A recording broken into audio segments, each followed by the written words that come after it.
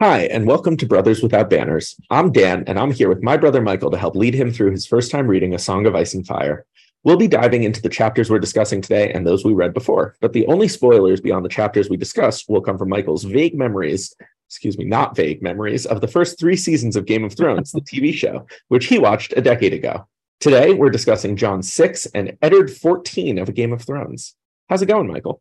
Dan, it goes pretty good. Good. I'm glad. I'm experimenting with mindset for recording here. I went to a brewery earlier today, and this does not line up with the brewery, but me and one of our longtime listeners tried some gin flights, which, let me tell you, if you're not a fan of straight gin, this would not have persuaded you to be a fan of straight gin. Well, you know what? Sometimes the flight is not a flight of experiences. It's what your personal experience is. Yeah. You're flying now. Yeah, that seems about right. I like gin. I think you should invite me to these things. You're very invited. And that would be a bit of a trip for you. I think you should do these things closer to me. All right, next time. No problem. Good. I look forward to it. But yeah, no, I like gin too. It just kind of needs to be mixed with something.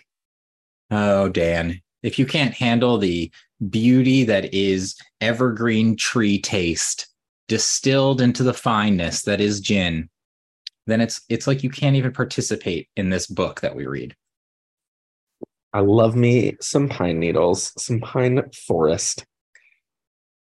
So anyway, we've got some big drunkenness means up. Nothing to me. it means I'm rambling a little bit. How's that? How's that for impacting your life? Carry us along. Let's talk about this book, Dan, because I've been dying to get to this. I know we had to miss a week. I don't know if anybody noticed, but Lord knows. I'm sorry. Lord knows there's a lot that's been going on in this book.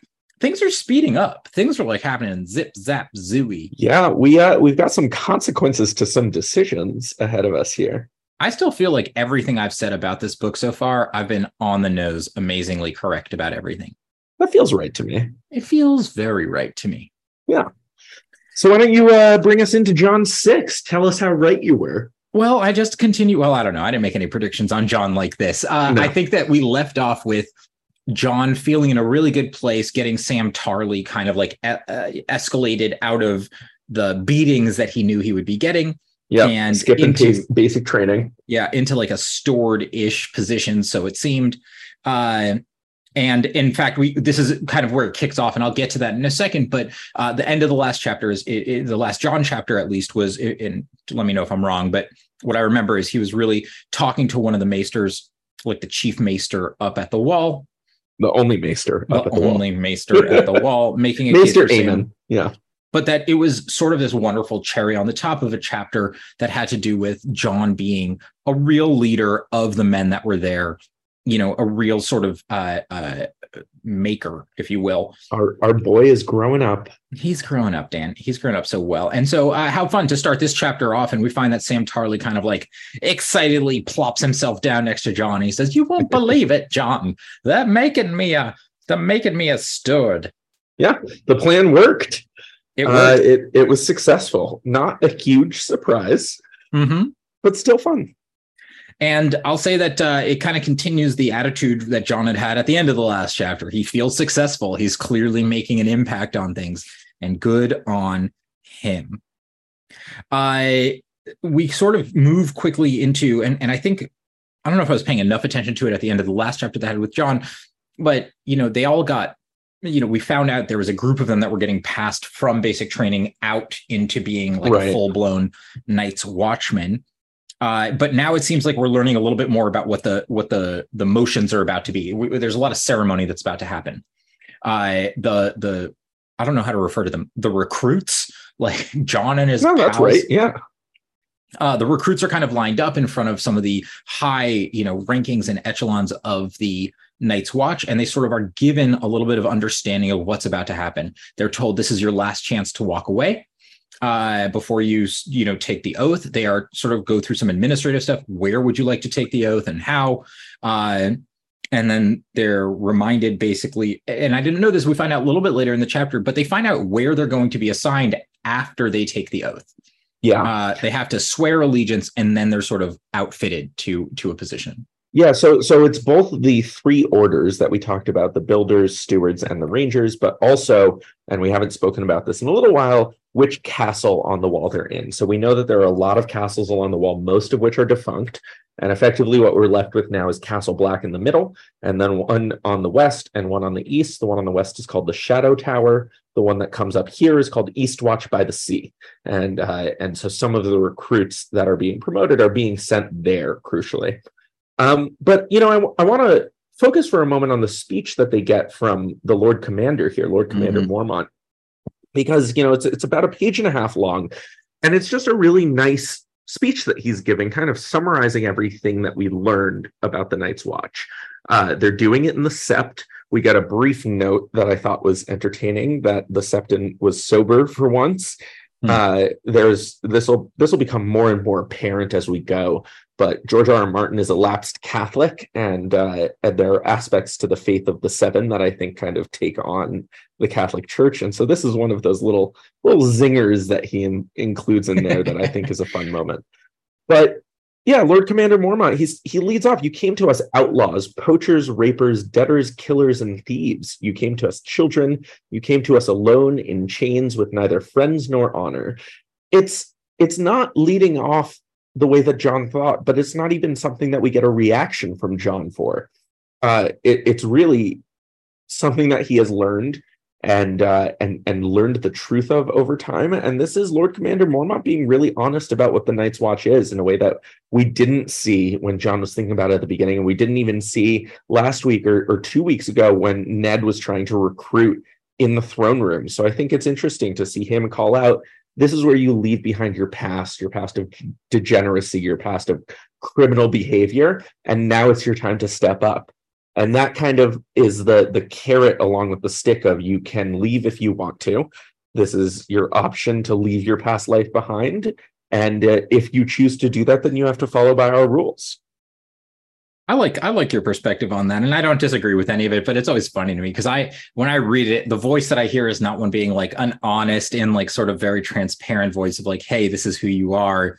Look at how much you've matured, as much as that sort of like general patent, like bravado of like, you're all maggots. Yeah. You're all maggots no matter where you come from. And now you're going to be men unless you choose to remain maggots, you magic maggots. Yeah, I mean, I think it's a lot of both. And I think that's part of the nice aspect of this. You've got the camaraderie of the Watch. You are now one of the brothers. You are now one of us. Welcome to this brotherhood. Welcome to this order. And on the flip side, it has all of the alienation drawn up in it. You are no longer of the family you came from. You are no longer of the people you came from. You have no ties except to us, which means you have to do what we tell you. You have to live your life for us.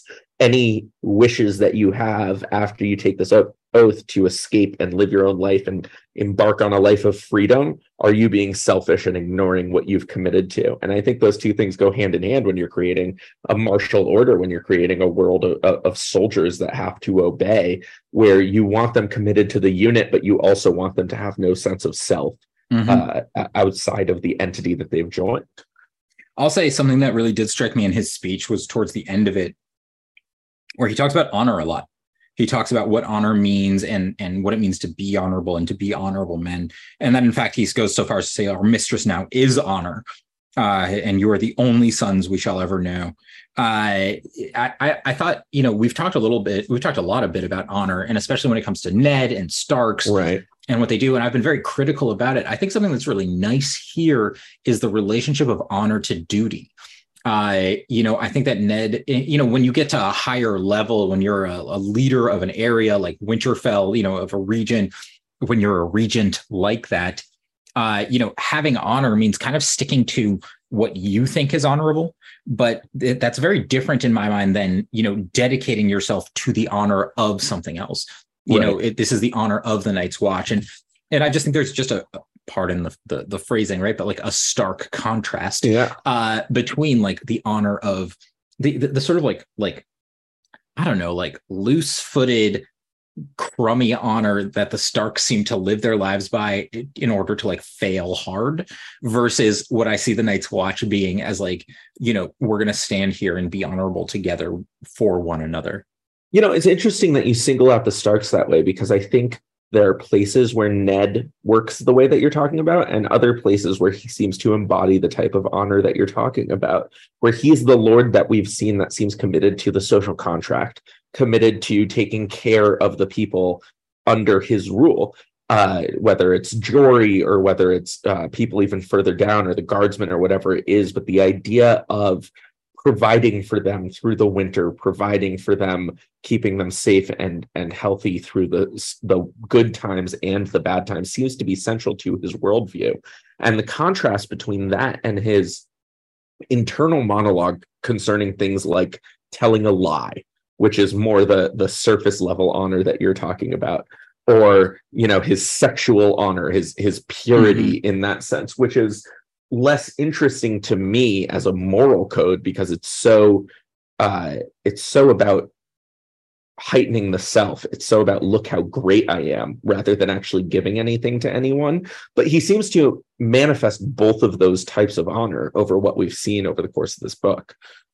I suppose I can't help but think of like sort of like a cliched phrase of, you either die honorably or live long enough to become the douchebag who demands and defines honor. Like, he's just the guy saying he's the one that's laying down the law in his family and amongst his people.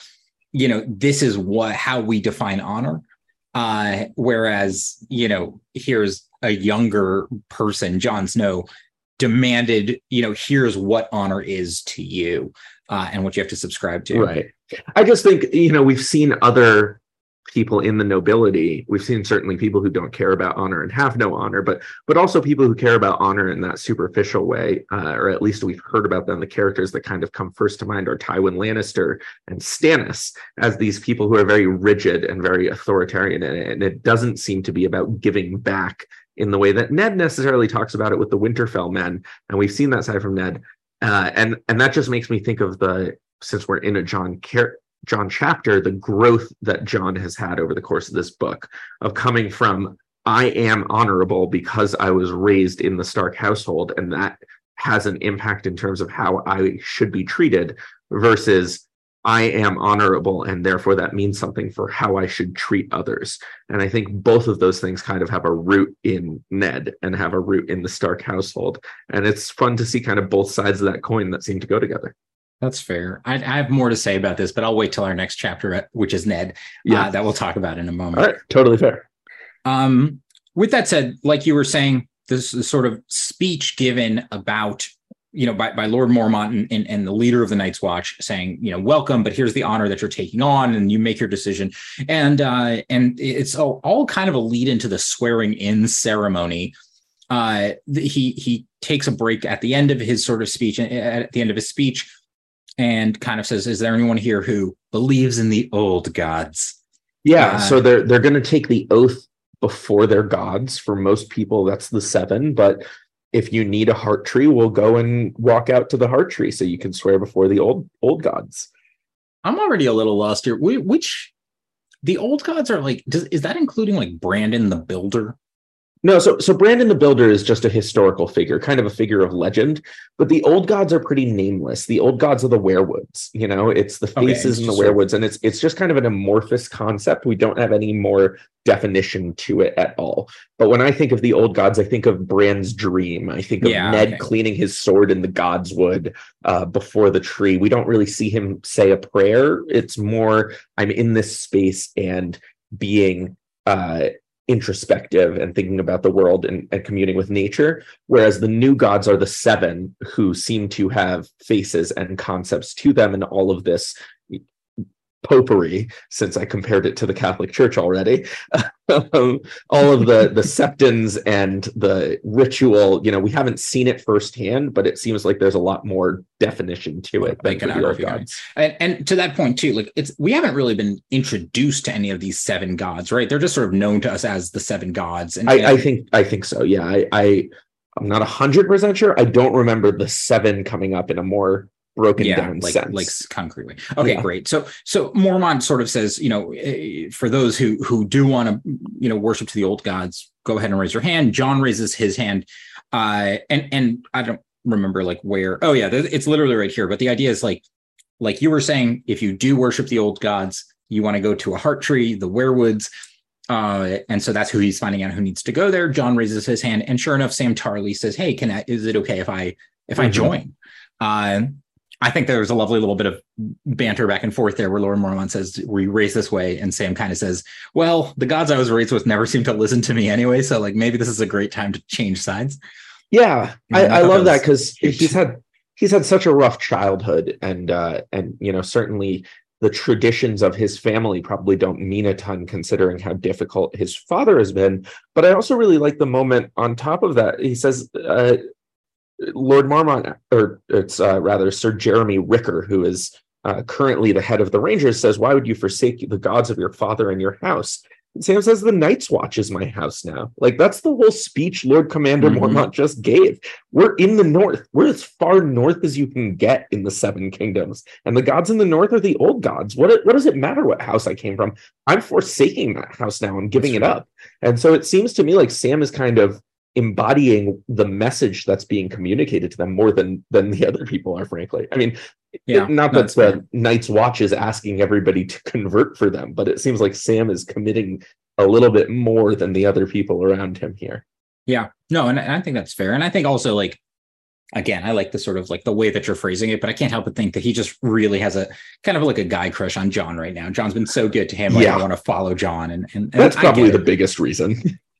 I realized I misspoke a little earlier. I said that they were going to have to take their oath before they're assigned. It's actually, as we see here, they're assigned. They're figuring out where to go, but it's sort of like the opportunity to walk away seems to have passed.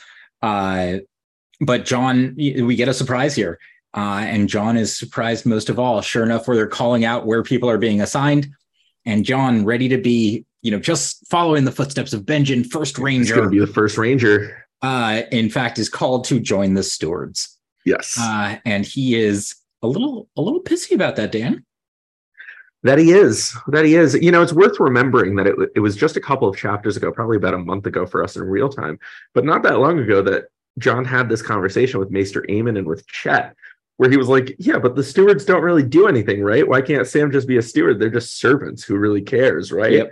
Yep. So this feels pretty telegraphed that when he gets this news, it's gonna go pretty poorly. Maybe some negative foreshadowing there of back in that old conversation where, you're gonna talk shit about it. Maybe we'll put you there too. And not only does John get assigned that, and he thinks for a second maybe it's a mistake, but sure enough, he sees Sir Alistair studying him, and he knew this was intentional, and it feels almost aggressively like Sir Alistair might be out to get him. Right. He ruined the training for Sir Alistair, who wanted it to be a certain way. He bonded the brothers together. And so this seems like it's kind of his comeuppance, if you will. And it's funny because, we've just been talking about the eternal obligation that this is. And like, what a shit show to have to be assigned eternally to a department that you do not want to be in. Like you just got your job for the rest of your life, and you're one of the servants when you thought you were going to be one of the knights. John is quick to get really prickly about this. He starts to snap at people pretty fast about it. He's assigned, it's clear he's assigned to be Lord Commander Mormont's personal steward. And this is Lord Commander Mormont is the Lord Commander. He's the chief person. And so like that's without a like it's clear that it's a high up person, but John really sees it as being like a butler. And that's kind of his response. What am I going to like polish his boots and serve his meals, draw a bath for him? He's pretty upset. He really leans into it. I think it's worth noting that it's both, right? So we haven't quite gotten to the next part yet where we hear why it's not the end of the world. Mm-hmm. But John's not wrong. Like, yeah, he is going to serve the Lord Commander's meals. He's going to change his sheets. He's going to do his laundry. He's going to do all of the servant things. And as somebody who has effectively been in nobility his entire life, he hasn't fully been, but he's been treated that way the whole time. And having that background, yeah, it's jarring to learn that he's going to have to do all of these things that he's taken for granted. He's never cleaned clothes before. He's never served a meal before. He's been waited on. And yeah, there are reasons for why this assignment is not an insult in the way he's interpreting it, but he's not wrong in terms of what the responsibilities are going to be. Sam is quick to help John understand what this really could and probably does mean. And Sam points out that in his own experience, before his younger brother was born and started to fill the shoes that were supposed to be Sam's with his father and his family, Sam points out he had to attend all of his father's meetings and be there all the time and be present for everything, to hear everything.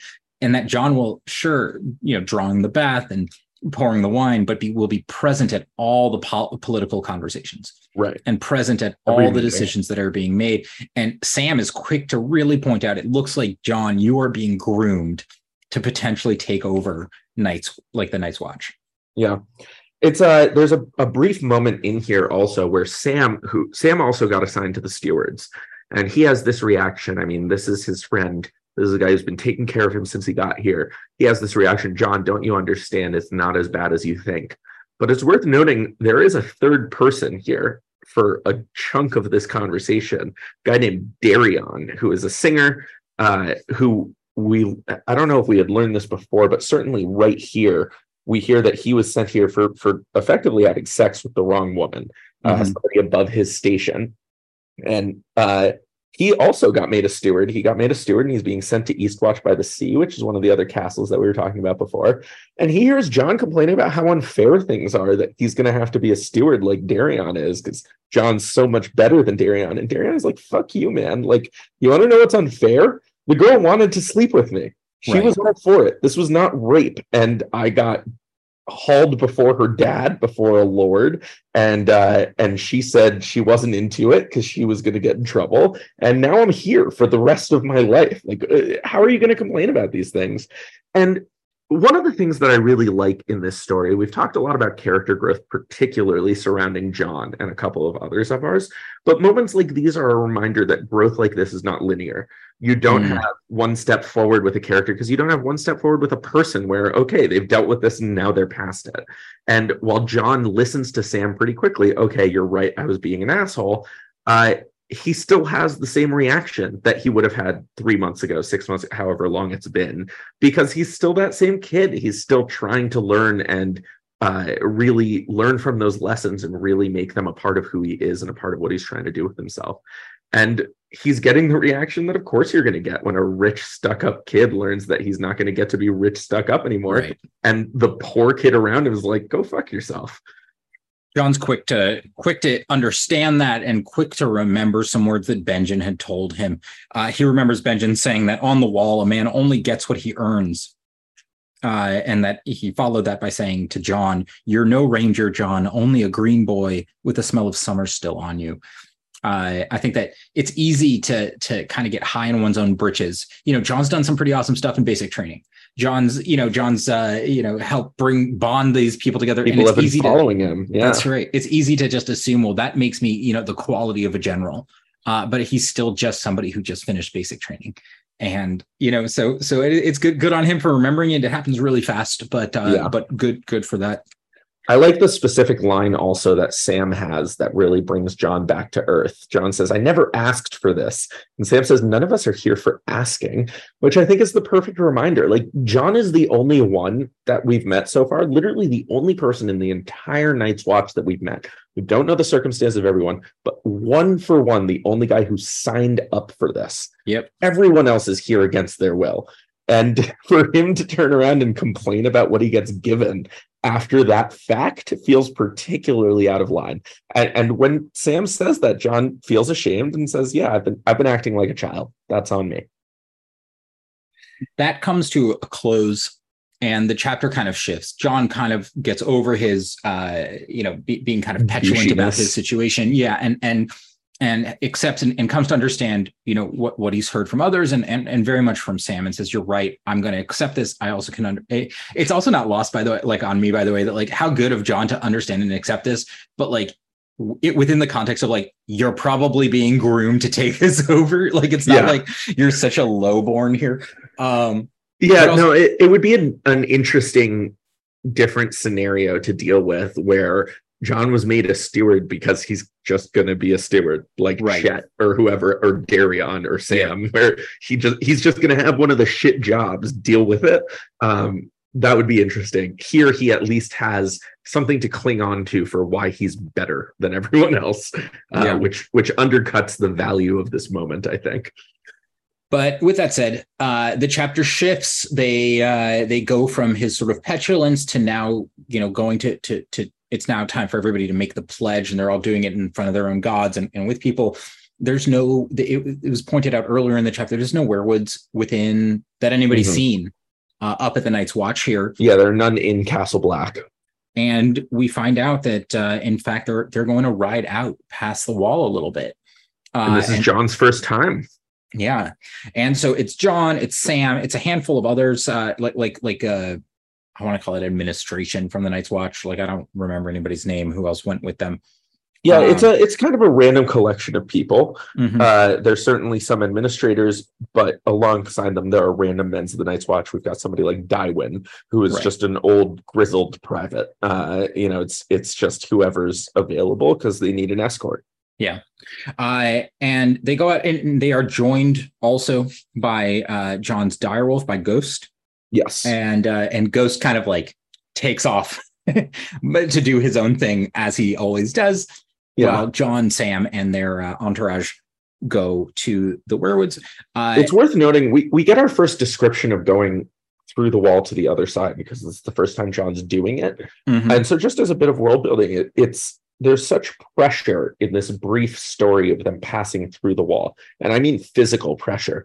They go through a tunnel under the wall that's kind of chiseled into the ice there, that along the way they pass through 3 iron gates that are locked with chains. So you really just get such a sense of scale. And I don't know about you, I'm a little skittish when it comes to tunnels, generally speaking. You can really feel the intensity and the immensity of that as you go through it. It kind of conjured up images for me of one of the classic tours that you do when you're on Birthright or some other organized trip to Israel, is a passage alongside the Western Wall underneath the buildings that go through there. And it gets really cramped. That's the reason I'm conjuring this up, not the political or religious implications of course. But it's really tight in there. And so that's just what I'm picturing. It's a military group riding out on their horses, but they're passing through a really, really long underground tunnel with 1,000 feet of ice above them. And so you can kind of sense the danger in that. They do make it through, though, and we find that they come to a really kind of interesting set of werewoods. The werewoods is made up of, what is it? I have it here. There's 9 werewoods grew in a rough circle. And basically, they point out that even in the Wolf's Wood, you never found more than 2 or 3 of the white trees growing together. This is a really unique place, and I think it speaks to the sort of untouched nature of north of the wall. Not that it's untouched, not that there's no one there, but it's not the sort of colonized nature as we have it, as we've seen so far south of the wall. Yeah, so we do know that some aspect of the werewoods, certainly the imposition of the new gods alongside the old, comes from the conquest of the Andals. So when there was an immigration into the Seven Kingdoms area, however many centuries or millennia ago, that was done. And so we're moving into an area that has been even less touched than the north by the new gods, by the Westerosi culture, which makes perfect sense. I also think it's notable, in addition to the tunnel passing through the wall, we get a lot of comments from John on this trip that they take of how eerie it is, how weird it is to be in this environment that's different. The haunted forest was much the same as the Wolf's Wood, the quote says, and yet the feel of it was very different. Perhaps it was all in the knowing. And that kind of fear of the unknown, that fear of the darkness, permeates this whole scene, which I think is a really nice build up to the way the chapter ends, which we'll get to in a moment. But it also kind of relates back to other things we've been talking about north of the wall. I think about Tyrion standing on top of the wall, looking out into the night, and for the first time understanding why the wall is necessary, really feeling that visceral fear. And here you have John, who has dealt with similar environments in the Wolf's Wood, He's from the north, he's of the north, and has this sort of experience with similar types of places. And even he looks around and goes, it's not that different, but it feels different in a really scary way. And of course, it's impossible to talk about a fear of the unknown with a capital U without talking about the others with a capital O. We're fair. Yeah. We're north of the wall now. This is the only place we've seen these zombie creatures who are doing something different. And so that foreboding, that sense of doom that John has here is very palpable for me as a reader, knowing that they're entering this area of danger where there is this issue that nobody's talked about the entire course of the book that is lurking just out of sight in this wood, potentially. I like that. And I also found too that more than just the intensity of being over there, but there's a sense of magic. There's just a sense of like something is here. They talk about I think it's Sam who whispers, like they're watching us. The old gods are watching us. There's a presence of it and a sanctity to it that really stands out. Here, these two at the woods, they make their pledge, and I'm not going to go into the pledge. It's a lovely pledge, but it's what I would like to read it into the record, if you will. It's not honor too long. The Night's Watch. Yeah. No, I think it's really nice, and it really underlines what Lord Commander Mormont was talking about in his speech earlier. And so I think it's worth noting the entirety of it. Hear my words and bear witness to my vow. Night gathers, and now my watch begins. It shall not end until my death. I shall take no wife, hold no lands, father no children. I shall wear no crowns and win no glory. I shall live and die at my post. I am the sword in the darkness. I am the watcher on the walls. I am the fire that burns against the cold, the light that brings the dawn, the horn that wakes the sleepers, the shield that guards the realms of men. I pledge my life and honor to the Night's Watch for this night and all the nights to come. And, there's a lot of symbolism in here. The fire that burns against the cold, the light that brings the dawn, all of that. But the core of it is the alienation that they're entering into. The beginning of this quote is all about, here are the things I'm giving up. Here are the things that no longer tie me to the rest of the realm. And you can see some of the necessity in that in terms of pulling them away from their old allegiances and the rivalries that might split the Night's Watch down the middle and things of that nature. But at the same time, it helps show how they enforce discipline here by removing them from who they used to be. Yeah, I thought it was fine. I think that's totally fair. I think this is natural for military, and you have military experience in your background. I feel like this is kind of fundamental to the nature of this job. So in that sense, it doesn't stick out, but I do think it's worth paying attention to because it's interesting to see. I've talked a few times on the podcast about a book I finished a little while ago, the History of Debt by David Graeber. Yeah. And he talks extensively about the ties between debt and slavery historically, obviously debt slavery being a fundamental part of that, but how slavery is so based in this concept of alienation. You can only make somebody a slave by removing them from all the ties, the relationships that make them human. And it's only by fully separating them from that background that you're able to turn them into a commodity, turn a person into something that can be bought and sold. And that really stuck out to me on this read, in reading through both Lord Commander Mormont's speech and now this oath, that's what they're doing with these people. Yeah. It's not a form of slavery, but it is a way to isolate them and attach them to this institution that would otherwise be impossible. And the fact that that is normal and natural for military roles, I don't think makes it less interesting. That's fair. That's fair enough. I will say, though, that once the pledge is taken, that sort of sense of sanctity and reverence continues, along with the sense of a little bit of concern. The sun is setting. It's time to start heading back. Ghost comes back from wherever he's specifically been. Dywyn, who I already mentioned, a gnarled old forester we hear. So this is kind of the old Nan style of intelligence and knowledge. Says, that's right, something smells wrong. We should get out of here. Ghost comes back, kind of rejoins the group a little bit before they start heading out. John is quick to notice that Ghost, with the white fur and red eyes, looks eerily identical to the godwoods that they're the weirwoods that they're sort of praying at and making this white on red. Yep, absolutely. Although it is a little It speaks to John's youth to say that his first thing to notice was the fur on his dog, which he hasn't, that he's had for quite some time now. And not what, Michael? And not what others are quick to point out, which is, hey, what's in Ghost's mouth? Oh, it's a hand. Yeah, that would probably draw the eyes. That seems fair. That might be some, but and that's where the chapter ends. And so we have this wonderful. I think we have a really nice conclusion to one part of John's story and an introduction to the next. We are opening up the next. So tell me, Michael, whose hand is this? What's happening? Why is there a hand? Well, Dan, let me tell you about the origins of hands. No, I'm just kidding. How stoned are we? Fingers are weird, man. Fingers are real trippy. I'll tell you. So first of all, obviously, there's no context, right? Like, no idea. Yeah, it's just a hand. Maybe it's from the prologue for all we know. It could be. What's his face? Waymar Royce. Yeah. Right. So maybe it's his hand, who we know has been like kind of zombieitized. We do know that happened. What he said, 8-9 days from the wall. So he was pretty far away, but it's possible. Hey, good hands will travel. But I will say, my instinct, my guess, my gut is it's Benjen's hand. Ooh. But only because, but it's only because I don't know anybody else past the wall.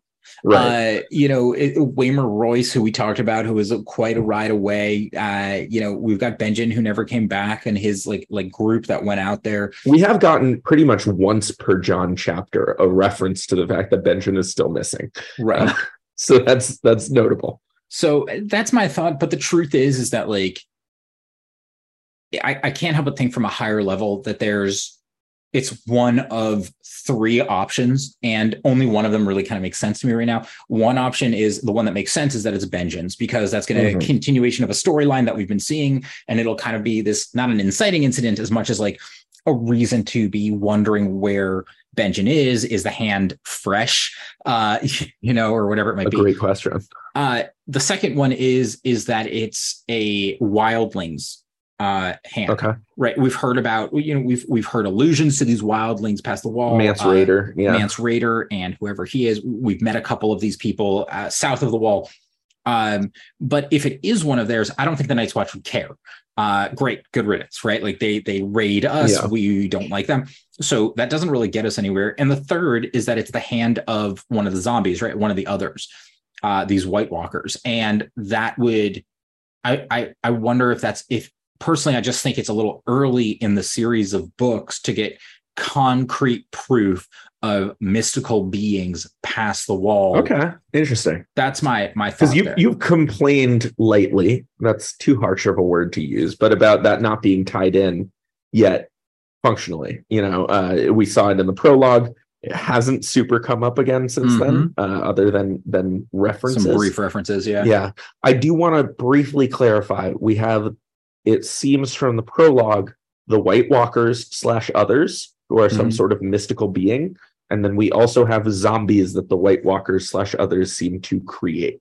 So there were these weird elfish other things that were referred to as the White Walkers. The others, those fought against Waymar Royce, for example, and then Waymar Royce stood back up and was alive again. So got it. The others themselves are not the zombies, but regardless, those all seem reasonable to me. I think it's fair to say that we're not totally sure. It's worth remembering at this point that we have 2 distinct threats north of the wall. We have Mance Raider and his wildling army. We got a reference to him from the wildlings we met south of the wall with Bran, and the fact that they're doing something north of the wall. Ned referenced Mance being a king beyond the wall, drawing people to himself. There's some sort of threat there. And then, of course, we have the prologue chapter. The others are back and in our lives in a way they haven't been in centuries or millennia or however long it is. But either way, it seems like there's something related to one of those 2 threats showing up in the Night's Watch storyline here. So with that said, I stick by what I said that's not related directly to the hand, but is simply that I'm excited for this introduction to the next chapter of John. Not literally in the book, but in John's experience here. So literally also in the book. I think this will be much more exciting than watching John learn how to like pour wines, sommelier for. Now, wouldn't that be fun? He's like, he's learning where to put the fork. They're like, gross. A hand. Table. Everybody get the Rangers, including the new recruits, to come and deal with this. John, you have to learn place settings. And we spend the rest of the book in the John chapters. That would be a weird story. It's possible. I'm not trying to rule it out for you, but plenty of directions where this could go, and I'm excited to see. Before we move on to Ned, do you want to put a flag in the sand? Whose hand, what the hand means before? I mean, like, look, this is an obvious cliffhanger. We're going to have a John chapter in our future. We're going to get some resolution. Do you want to make a prediction here? Well, I'd like to first say, I just don't think that flag in the sand is an expression. Probably not, no. But I will. Did I mention the gin? You're flying. But I will say, you know what, though? I think in terms of predictions, I'm going to stick with what I said. I'm assuming it's not really a prediction. It's just an assumption. I'm assuming it's Benjen's hand. I'm assuming this is going to be connected intimately to the Night's Watch to make it like something relevant to them. Something they have to react to. Exactly. Right. And interested to see what happens there. I am even more interested in figuring out what John's role in this found hand will be. Since he's now a steward, and to what we're saying, right? I don't understand exactly what his responsibilities are about to be. So it'll be fun to find out. So we'll see. All right, let's go to this next boring chapter. Oh yeah, nothing happens here. Nothing happens here. What number is this? Ned? 14. 23. 14. It's it's really notable at this point because we're on I think week 4 of our Ned streak here. He's like 8 chapters ahead of our second place point of view at this point. Like, it's not close at all in terms of who has the most chapters over the course of this book. Well, I'm flipping ahead in the book right now, and I can tell you, I can see he doesn't show up for a while. Spoilers, Michael. I'm looking at that chapter title. Okay, but it's because he's so secure in his position, in charge of everything, that we just don't even need to check in with him. So here we are with Ned. Let's remember where we left Ned off. King Robert had returned from his boar hunt. He did. And thanks, Dan. I was going to say that. He's dead. He was gored. There was a lot of things that happened that I think are notable just to touch on. One, that Ned, after even before Robert returned, turning to Cersei and saying, I know the secret. These are not Robert's children. They are not heirs to the throne. Get out of here. We have Robert returning and basically getting Ned to, dictating to Ned a letter, which is witnessed and sealed and signed in front of others, basically saying Ned is to be like the whatever it is, the regent until he says Joffrey. I think that Ned rewrites it as his heir is of age. And this is sealed and seen and witnessed. If I'm not mistaken, no, it's this chapter, so we'll get there in a second. But then King Robert dies, and that's sort of where we're left off. Yeah, we also had some maneuvering last chapter from Renly, who wanted to get Ned on his side to effectively overthrow the Lannisters, and then from Littlefinger, who wanted Ned to use his authority to support the Lannisters and to support Joffrey and try and push things in that direction. So those are kind of the 2 major players that we saw last time around. And I'll add, though, that although Littlefinger did bring that up and push for it, he did defer to what Ned asked, which is let's make sure that the King's Guard is well paid right now. Not the King's Guard. I'm sorry, the Gold Cloaks. The City Watch is who they are. So this is like the King's Landing police force. Yep. Who are a couple thousand strong and tasked with dealing with crime in the city. And specifically that they're well paid and understand the letter that King Robert has left behind, which is that Ned is in charge. Yes. And so Littlefinger said, great, I'll go and do that. And so here we are. We kick off with Ned, whatever number you said, 14. Yes. And you nailed it. I'm so proud. Thank you. We once again start with Ned in dreaming of his of his sister, if I'm not mistaken. Is that right? Yeah. The light of dawn. I'm just looking right now. We don't get much of his dream here. Yeah. He just kind of wakes up into the scene that he's in.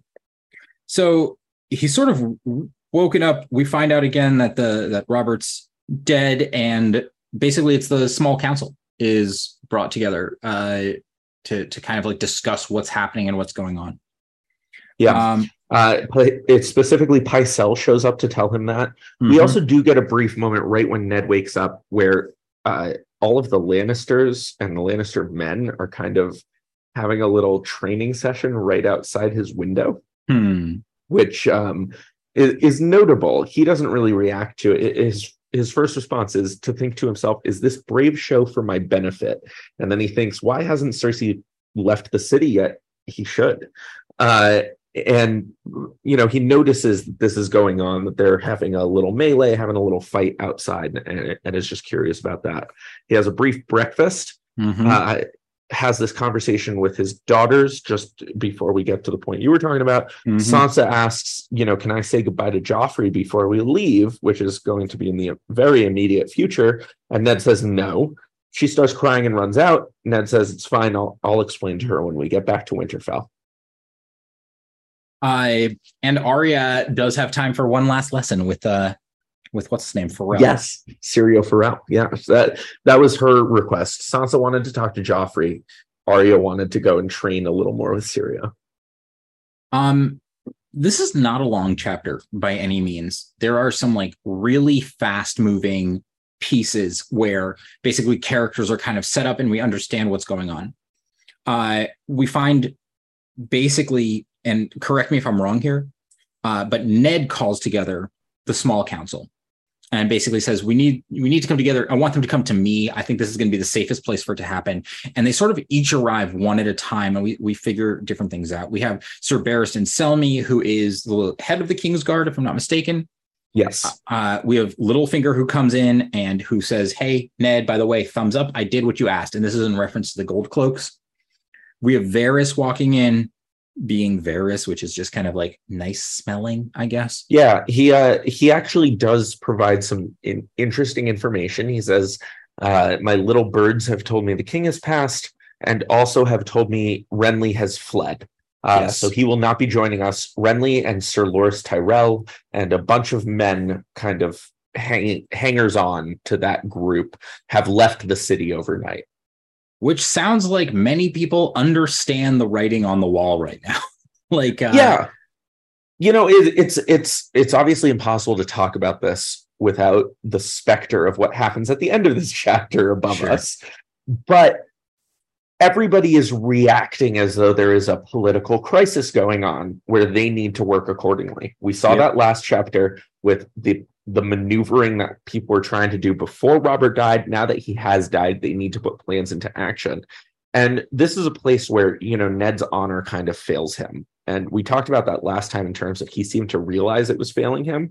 How do you know what the right move is when there is an objectively correct, morally correct, legally correct, whatever it may be, outcome? But the way to get there is by getting down in the muck and playing the game and having that fight. And Ned seems under-equipped for that sort of conversation. Yeah.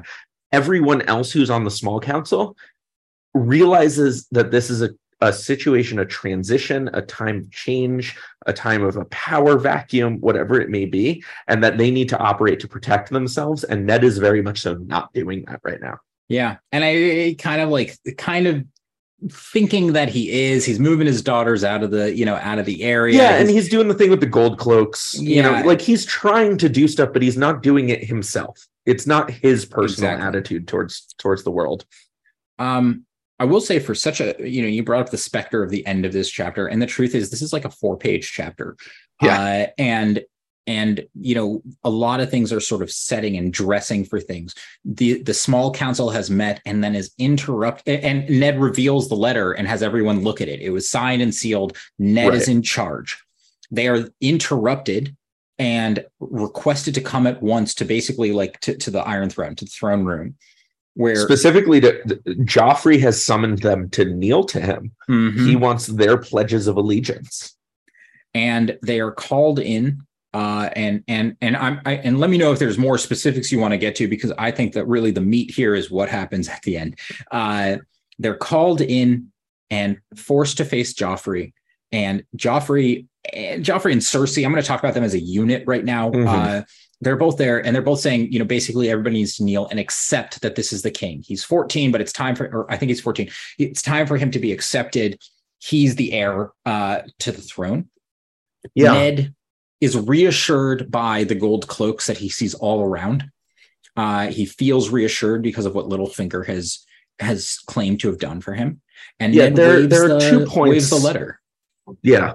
Brings up the will, the last will and testament from the king, and says this is the will of the king. That's absolutely right. There are 2 points I want to talk about before we get to where this lands.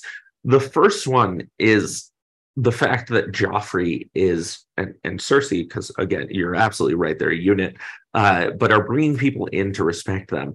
And it's impossible to read this without thinking of it in terms of the chapter we read last time, specifically Renly's response. The person who holds the king holds the throne. This is what that means in a tangible sense. Joffrey is able to use the pageantry of the Iron Throne, of the courtroom, of the crown, all of the trappings that go into it, and use it to inform his authority. And Ned's response to that is this piece of paper from the old king who is no longer alive. And Ned's misreading of that power dynamic, I think, is so exceptionally crucial to the direction that this chapter goes. And I think we see it immediately because Cersei says, well, let me see that letter. And she reads it and she shreds it. Yeah. And she says, what value is paper? Is this meant to be your shield, my lord? A piece of paper? And then things move real fast to end this. The second thing I wanted to point out was we get such a crystal clear painting of the display of authority that Cersei is putting on here. And this is why Ned feels comforted by the gold cloaks. But we get 5 members of the Kingsguard, everybody but Sir Barristan, who's walking in with Ned, and Jaime, who's out of town. 5 of them, they're fully armored. Lannister men, fully armored. Sandor Clegane, fully armored. Everybody is there and armed to the teeth. This was not an accident. This is not, right. like when you think of the Riverland peasants coming before the throne, this is not the way they were greeted in terms of bringing people politically in. You do not have bared steel. You do not have armor across everyone. You do not have steel breastplates and gauntlets and the whole 9 yards. And Ned walks in and notices, to his credit, he realizes exactly what that means. He is walking into a fortified area, and the only reason he's comfortable with any of it is that the gold cloaks outnumber the people who he's standing against.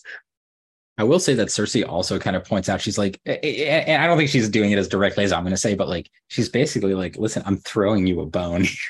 Like, I'm trying to help you help yourself. Like, you need to understand that this is the situation. Yeah. This boy is on the throne. Get in line, like, understand. And Ned goes ahead and just waves the letter, and he's saying, no, you have to follow the laws as they're written. And yeah, she specifically offers him the chance to go home. She says, step down as the hand, swear your allegiance to the new king, and leave.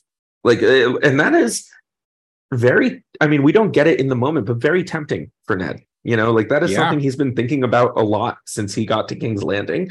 And that's a real option on the table in front of him. I believe that is real. Look, he wouldn't be able to play political games in the future because Cersei would mistrust him as soon as he entered that world. But it is a real option on the table for him to go back to the north, back to Winterfell, and just ignore what's happening in the rest of the world. As he had been doing before arriving at King's Landing. This is not like, step away from the politics you've been involved in for the past, 15 years. This is, you've been here for less than a year. Go away. Go back to where you've been. None of this has to do with you. And he doesn't. And basically, I'm going to jump into it. All of a sudden, Fat Tom is stabbed from behind. It turns out that the gold cloaks have not been given the direction as Ned has thought. And Ned finds himself with a dagger against his throat, held by Littlefinger, who basically says, I told you not to trust me. Yeah. And he's got a flair for the dramatic. Well, you know what? Like, this is, we've talked about this before, and I'm glad to get here now, because the truth is that you say it in the intro all the time. I did watch the first few seasons, the first two and a half seasons of Game of Thrones. This is all part of this incredible moment is part of season one. There's still one more big thing to happen that is part of season one that I assume will be part of this book, which we'll get to when we get to. But the fact is I think even without the reference of the television show, just from this chapter, and then many things that in this chapter that happened are very similar to things that have been happening. We've been talking about it. The rest of the characters in this world down here in Westeros are moving around and understanding this political situation in a way that Ned has not. This is not a shock there is a shock that this was the drama that this was.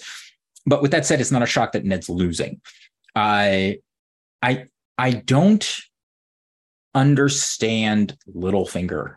I don't get what he gains. That was going to be my first question for you. I don't get why he's being so flamboyant about it. Like doesn't. Well, I don't have an answer to that other than Littlefinger is flamboyant like that. But let me throw out some options for you, because I think this is one of the interesting things here. Littlefinger has been an enigma throughout the time that we've known him. That's certainly been a central consideration, a certain central part of the conversation. We've talked a lot about his motives and how he interacts with the Starks throughout the time that we've known him. On the one hand, and I want to hear how you feel about this as an option, this feels like a smart play.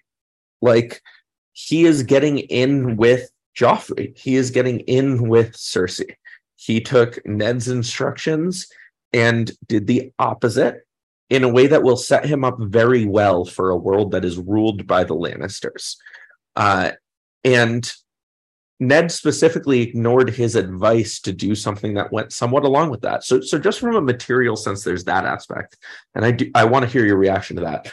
One of the other things that's worth considering, though, is our relationship with Littlefinger from a Stark perspective has been seen through Catelyn, first and foremost. Catelyn has this relationship from childhood with him where he was a very, very close friend of hers and, had some sort of puppy dog love for her, where he was willing to challenge Brandon Stark, her suitor, for her hand, and then got his ass kicked and went home. So maybe there is some animosity there. I mean, he certainly expressed it through his jokes at Ned's expense. Right. So there's some of all of that. How does any of that sit with you? Well, not the greatest. And that has more to do with the Littlefinger character than any of the truths that you've just been saying that we've sort of experienced. I don't understand why. I don't understand why he would be so sort of like in your face about it to Ned. I feel like keeping this kind of close to the vest about what he did, even though it would be clear to Ned, he seems to be exposing himself to others that are standing there. Right. He seems to be sort of like admitting himself to being just a deceitful, duplicitous person, which I can't imagine that like the Lannisters are going to love. It's probably not a great look. Yeah, it just seems, I'm not sure how he's self-serving. I will say that my first instinct during the reading was like, well, why are you doing this? I'm sure you would have been in a good position with the Starks if you had done, he got to choose who gets the throne here. 1,000 gold cloaks is a huge number that would have really tipped the scales in a different way. Yeah, it seems like he got to pick the winner here. I will say, though, that what comes back to mind is what Tyrion said to his sellsword, Bronn. Which is, if you had stuck with Catelyn, they turn their noses up at people like you. And I wonder if that's sort of how Littlefinger was feeling too, is like, look, like I am who I am. Ned has always looked at me with his snarky Stark, snark. I mean, Littlefinger certainly has no love for the Stark worldview. He's expressed that many times. Let me throw an extra log on the fire here. Sure. Which is Ned's approach to this whole situation could still result in putting Stannis on the throne. That is the heir. That is the legal heir. That is who comes next. one of the things that we've learned about Stannis, or have at least heard reference to through the small council meetings, is that Stannis tried to get Robert to outlaw brothels. Yeah, right. We've talked about this, and I get that. And I know that's Littlefinger's money owns, is from brothels. So like maybe it's as simple as, if I back this guy, I lose a lot of money in my investments. You know, like maybe that's where it comes from.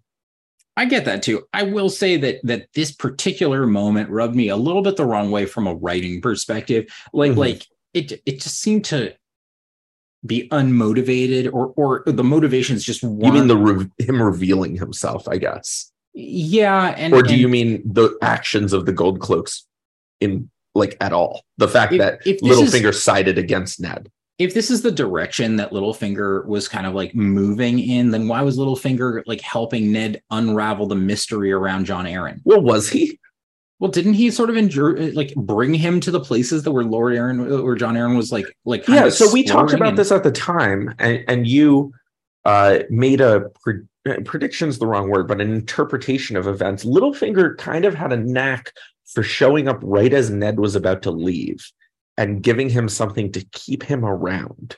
And then crucially, last time that we were speaking, Littlefinger came in to chat with Ned, where Ned asked him for the Gold Cloaks, and Ned revealed, hey, by the way, Cersei's kids are not Robert's. And Littlefinger was like, oh, wow, that's so crazy. I'm so surprised.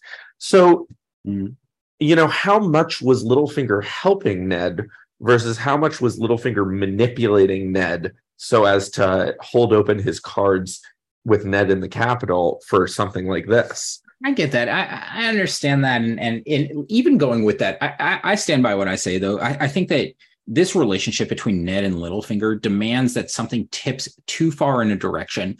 Either Littlefinger is smarter than I've been led to believe. Okay. He's much much more cunning and daring than he is described to be. He's known to be, you know, self-serving. He's known to be slimy. He's known to be all these things. But like, this seems really daring what he's trying to do here. He's doing deep political intrigue in one version. Another version is Ned's just a lot dumber than everybody seems to hold him to, which is right. And we've kind of seen that, and we talk about that plenty. I think it's a little of both. Yeah. Yeah. And it probably is, but it's just, this was a hard pill to swallow. Just the reveal of this and the sort of like, it almost felt like caricaturish. You know, I can just imagine him, Littlefinger, with his sort of like French waxed mustache being like, shit-eating grin. No, I think that you're drawing on something fair and interesting, which is Littlefinger's flair for the dramatic. Mm-hmm. Where the only place where I break with you is that I think that side to Littlefinger, personality-wise, has already shown up a little bit through the writing. Mm-hmm. You know, him at the tournament, him popping up with Sansa. He seems to like being that.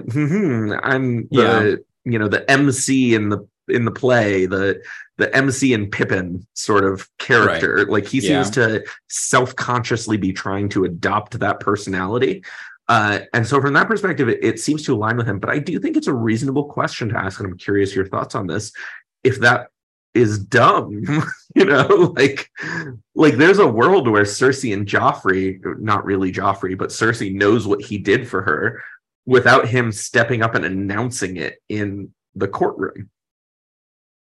I don't know. I just can't help but think that from what we've seen of Cersei and the Lannisters, that like anybody who would have even appeared to be a bed buddy with the Starks is going to be like on watch. And I think that he seems to be playing like deep into that field. You know, he's been a spy, he's been whatever. I get it. I see what's going on, and I understand it. But I think there's just there's something about this moment is rubbing me just a little bit the wrong way. And it's not what is happening as much as just sort of how it came together here. I think that's fair. If I can put my finger on it precisely. One of the things that I know about George R.R. Martin as a writer, and I think he's talked about this in public appearances, is something he really doesn't like is when there's a finger on the scales in favor of the main characters, kind of a plot armor sort of sense to things. Mm-hmm. But he does really enjoy to do the opposite. And I think you kind of end up with one of the two in any sort of storytelling. And so, look, from a luck perspective, I mean, we talked about this with our ongoing argument of whether or not Catelyn is stupid, of the timing of her taking Tyrion perfectly coinciding with Ned resigning being the hand. These are the types of things that are certainly being influenced from the outside, from the author, that are really helpful to have fall in place in exactly this way. And this is definitely one of the twists over the course of the story that cuts against our protagonist in that sort of sense. So I get why that would leave a distaste in your mouth. Sure. I will say one other thing that comes to mind too is that it was something that I don't understand is why Ned didn't, like, when he learned the secret of like Jon Arryn and what he had found out, why Ned didn't send letters to everyone about it. Well, he did send one to Stannis. Oh, that's right. We don't know what it said. We don't know exactly what was in there, but this information, something has been made public. And that is worth knowing. We also know Stannis, of course, was involved in Jon Arryn's investigation. So between what he learned from that and what Ned sent him, this is somebody who we have not met yet, who seems to have a lot of information about where things stand right now. So Cersei winning this little battle that they had in the throne room may not be a resolution of that argument writ large. Right. That's fair. Well, who knows, man? There's no way to find out. Yeah, that's going to wrap us up for the podcast. I guess we're done here. The story's over. Jen, we're done. This has been fun, Dan. Next, I assume we'll do mathematics textbooks. Honestly, it's not the worst idea for me. It is the worst idea. Shut up. I could use a refresher. No, you couldn't. No one needs that. Use ChatGPT. I realized like 3 months ago, I don't know how to do long division anymore. Yeah, but why would you ever need to? That's a fair point. You make a good point. Listen to me, kids. Don't do math. Michael's right. Listen to Mike. Anyway, you have any last thoughts for us on these chapters? No, I really do think, and I stand by what I said at the end of the Jon chapter. You know what? We've gotten the conclusion in these 2 chapters. We've really gotten some conclusions on some long running storylines, and we're now getting introductions to new directions of where things are going. I'm very excited to see what happens. I am excited to see some other characters and their chapters. I want to get back to Tyrion. I really want to see, like weird to say it, but Arya and Sansa and how they're going to take all of this. I want to see some of the fallout, and I'm looking forward to that. Yeah, well, I've got great news there, because next chapter we have our first time in such a very long time. I think it's been 5 episodes since our last time doing this. We do not have a Ned chapter to read. Woo! We do not see from his perspective what comes next. We've got Arya and we've got Sansa. So we're sticking around King's Landing. We're going to hang out with the girls and see how they feel about their dad getting arrested and Fat Tom getting stabbed through the back. Love it. Love to hear it. Probably they don't feel great, if I had to guess. I don't know. Sansa's kind of shitty. Yeah, maybe. We'll see how she feels. All right. I will talk to you soon. We'll talk about these. All right. Talk to you soon. That's all for this episode. Next week, we'll be discussing 2 chapters, A Game of Thrones Arya 4 and Sansa 4. If you enjoy our episodes, please help us out by subscribing and rating the podcast. And tell us your feedback or thoughts on Twitter at Bros with Banners. I've also been advertising recently to people I'm talking with. Feel free to ask us questions. Tweet at us at questions for Michael to have to answer on here. We'd have a great time with that. Anyway, we'll see you next time. Thanks, as always, for listening.